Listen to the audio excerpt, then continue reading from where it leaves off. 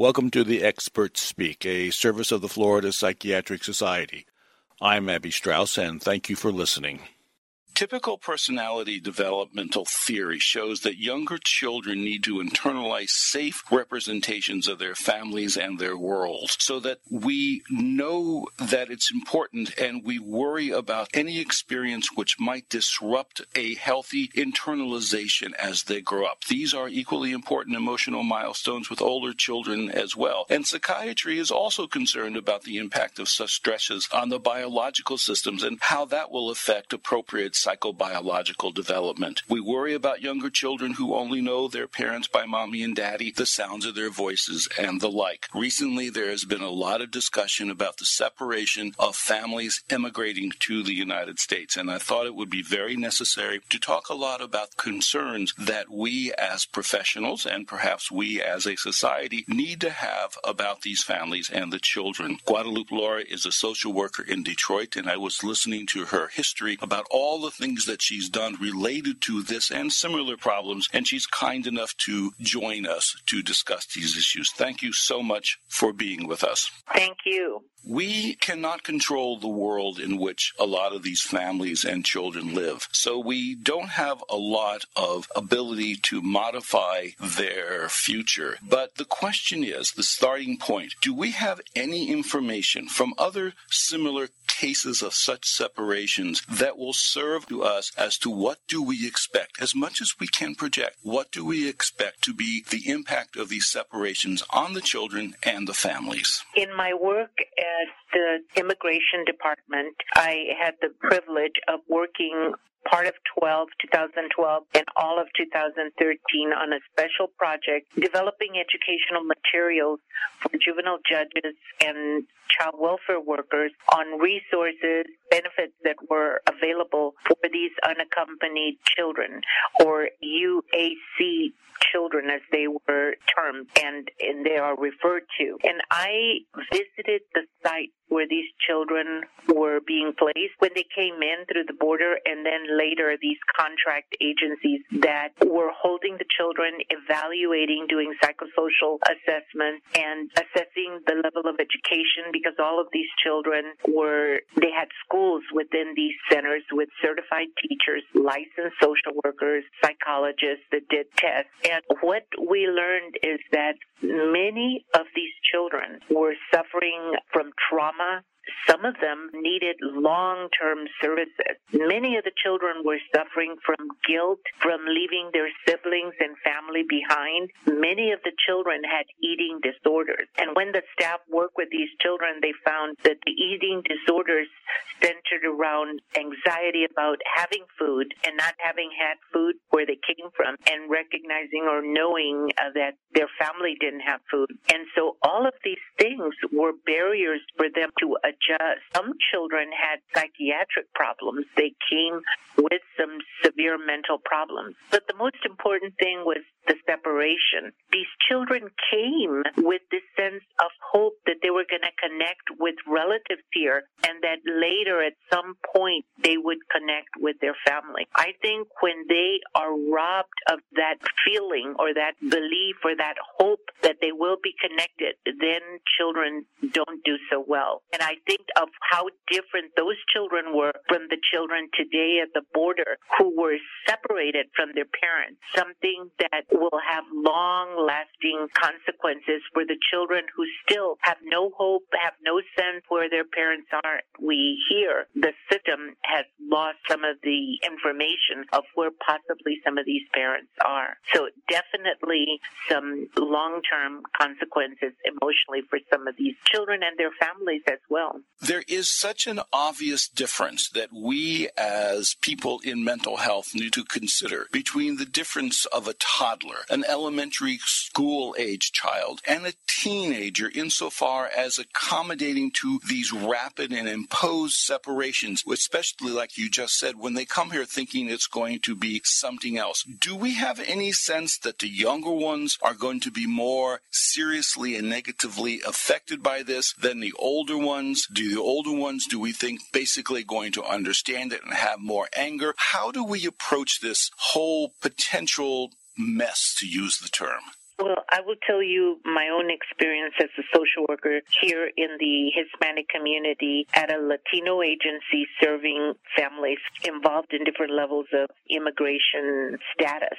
And I have found that the young children, the young toddlers, if they have somebody to love them, to care for them, they're going to be okay if they are connected along the way they're told about the parent, where they are. And it has a lot to do with a culture of poverty, the kinds of experiences that people have, that they understand, the older people that are caring for these children, that there are consequences of poverty, but there is love. There are people who are taking care of them. But what I've seen with children who do not have that, who are kind of like in a group home, and I think people that are working there, the care providers, may be well-intentioned, but the reality is there's not enough staff to really cuddle and be with these children. Those children have a harder time.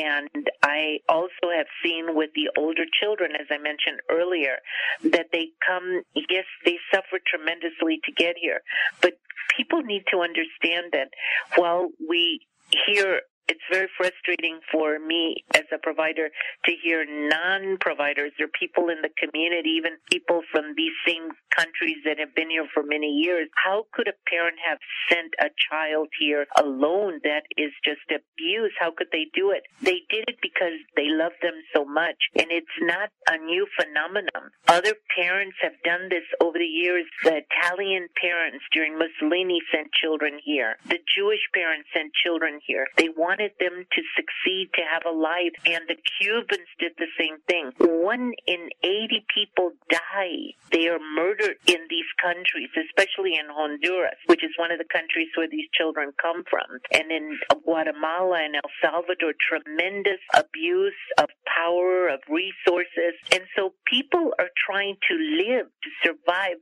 given the cultural context of where they come from. So that it is important to know where these children come from and these families come, so that we do not impose our own social context on these children and families. Have to understand what systemic poverty is like for these children and families. And what most these parents want is for their children to be safe, and they all expect for these children to be connected with relatives that are in the country. And from my experience when I work with these programs, that's what usually happened. These children were qualified for one of these benefits through immigration, were connected with relatives that lived here. And then those relatives within their particular communities, almost always there are resources of other Hispanic agencies would connect for the particular resources that that family needed. The most important thing that they wanted was education, for the children to be enrolled in a school. So it's a difficult question you ask, but it really is.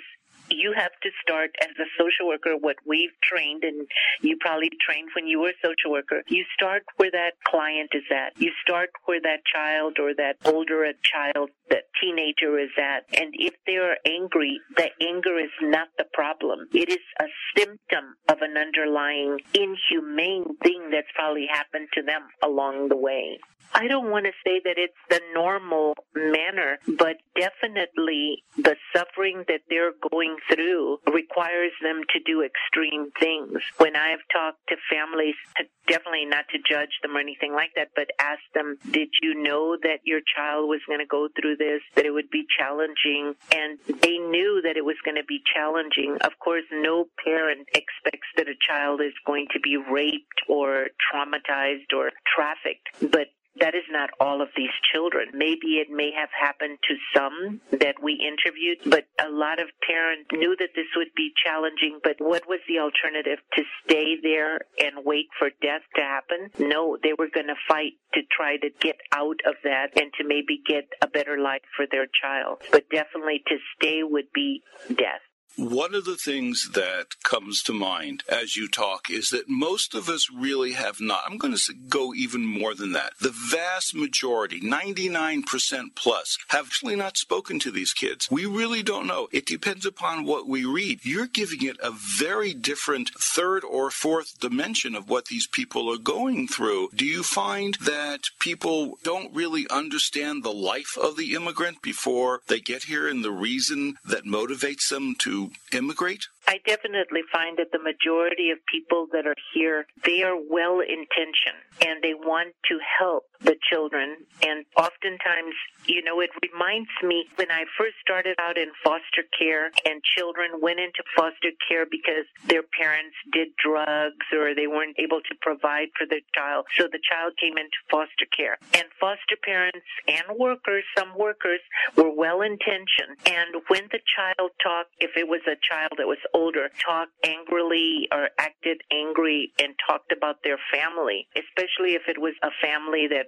was of African American or Latino background, because those were the children that were in the system. The foster parent oftentimes would collude with the child and say, oh, yes, your family was terrible. Oh, yes, we're going to take good care of you and you're going to be so much better. Instead of to help the child see that the behavior that happened to the child was bad, but that often the parent was going through a particular situation. What possibly could have happened to the parent to get to this point, but that there could be hope for things to get better, because that's what our process of foster care was, to help the family get back together, instead of also thinking how horrible these parents send these children over here. And that's what I find, not only a lack of true education, but also on their own an awareness about themselves and what they really believe. To be a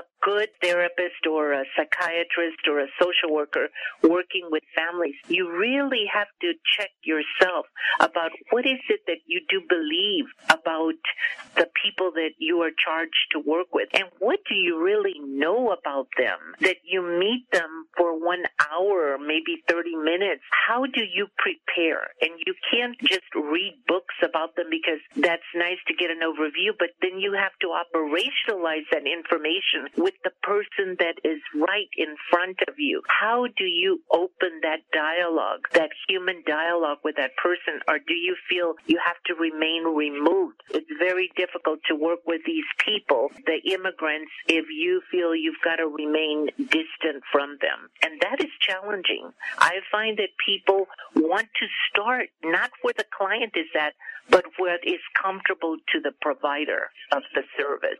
We have to really check ourselves on that. When the kids are sent back to their homeland, do we have any data about what's available for them in terms of mental health services? I know they're paltry. I mean, that much I know. But I'm envisioning a child coming here, separated, going to the various places where they're kept, and sent back home. The anger, the confusion, the sense of lack of security anywhere in the world. Do we have any follow-up of what happens to these kids when they go back? I know that in Washington there are several national organizations that do work with these three countries in particular, Guatemala, El Salvador, and Honduras. And I also know that the government was working with the government of those countries to provide money to create some type of programs for these children, like child welfare type of programs, but I don't have that data right at hand. Okay. But I do know that there are those relationships with national groups that are working with these UAC populations that are going down there, and I know that the Lutheran and Catholic Society services, that Catholic Social Services and the Lutheran Social Services, who are the two groups that were given the contract by the Office of Refugee Services for these children, they have programs and they have research data that they're keeping about this. But I will just tell you that the availability of these services is poor getting to these children. Was there any sense, and again, from what you've learned and what you've observed, that within the groups of the kids, that the older kids tended to take care of the younger kids? Was there the effort for them to make a safety net for the younger ones? Was there any sense of that, or was it totally fragmented? What I found was that when I met the children, they were already in the placements, in these facilities where they were housed and educated, and then later transitioned to a family member. I saw children just playing and doing what children do. There were children, as I mentioned earlier, who had some emotional issues and some health issues that were related to their journey and also related to a sense of loss, of missing their family, and guilt issues about what comforts they had now and worrying about their families, what they were suffering. But the children were doing what children do. If you didn't know and you went in there, they were playing volleyball, or they were in the gym, or they were in school. They were all being taught English. I don't know what's going on with this population right now because I have not visited, but I just read like everybody else and talk to other people at the national level. The separation, this is so different from what ever happened before. You read and hear people say, oh, this was happening before. Not like it is this time. We never did that. Kids came here without their parents. This was different. They're coming with their mothers, and they separated them. I don't know what the long-term consequences will be for this population. When I left in 2013, the number had gone from several years back, 7,000 of these children coming across, to then it had swelled to 50,000. But a lot of it had to do with President Obama introduced DACA and allowed children that had come with their families as babies and had been here and fit the criteria to get temporary status to work and extend it for 2 years, and then later proposed to extend it another amount of time. The word that got back to these countries from what they call the traffickers, the people that get money like you pay them, the word that a lot of people use is coyote. And the word from those people who clearly run a business was, oh, you should send your children now because there is this program and they could be citizens and then they can bring the rest of the family over. A lot of misinformation, and when people are desperate and have nothing, they hold on to whatever hope they can. That explained a lot of that swell of children coming in that started coming in around right after that announcement was made. One of the things that I shudder as I think about this is to have a child come with their parent and then without any preparation for the separation to be separated, to 1 minute be with your mom and dad and the next minute not. That reverberates in my head a lot. Oh, it's terrible. I don't even like to think too much about it because I can't do anything about it from where I'm at other than educate people. It's frightening, especially the toddlers. I mean, we've seen it here when a mother separates after being with a child for a whole year even, or 2 years, and they send them to visit their grandmother. The child comes back and is so angry at the mother. And even though they can't talk yet, the way that they respond to the mother, they're so angry because they were separated, and you wonder how that child is going to fare as they get older and they're still waiting and there's no mother. I don't even want to think about it. It's not pleasant. So what do you see from a social worker perspective, from a mental health perspective? What can we do to help? We're not obviously here to discuss the political component of this, and that's not our mandate, although it certainly could be part of it, but it's not our mandate today. Exactly. What do we do to help the emotional response that these families? If one of those young, and I've had this conversation with young people here, and that is to provide balance to that anger. I focus on the strengths of that young person that like, for instance, if they're still in school, even though they're doing poorly because they're so angry, they're getting into fight. A lot of it I try to, first of all, focus on the positive things that they're still in school and try to share with them examples of things that I've seen, and that, for one, about that anger, that for a lot of kids that are in the school here, they don't have a lot of things. They don't have, you know how in the school the kids can be mean about the clothes that you wear, and they're so angry. They think that with that anger, and if kids are afraid of them, then they will have some kind of power, that they will be respected, that they will be seen as part of that group. And so I try to explain to them other similar scenarios, that I can see that the anger is like a way to survive, that it must hurt to know that where is my mother, or where is my father? Why do I see these families when I play with other kids and their families, they make them go to school every day. Nobody makes me go to school. If I want to go to school, I can go. If I don't want, they see it. Nobody cares.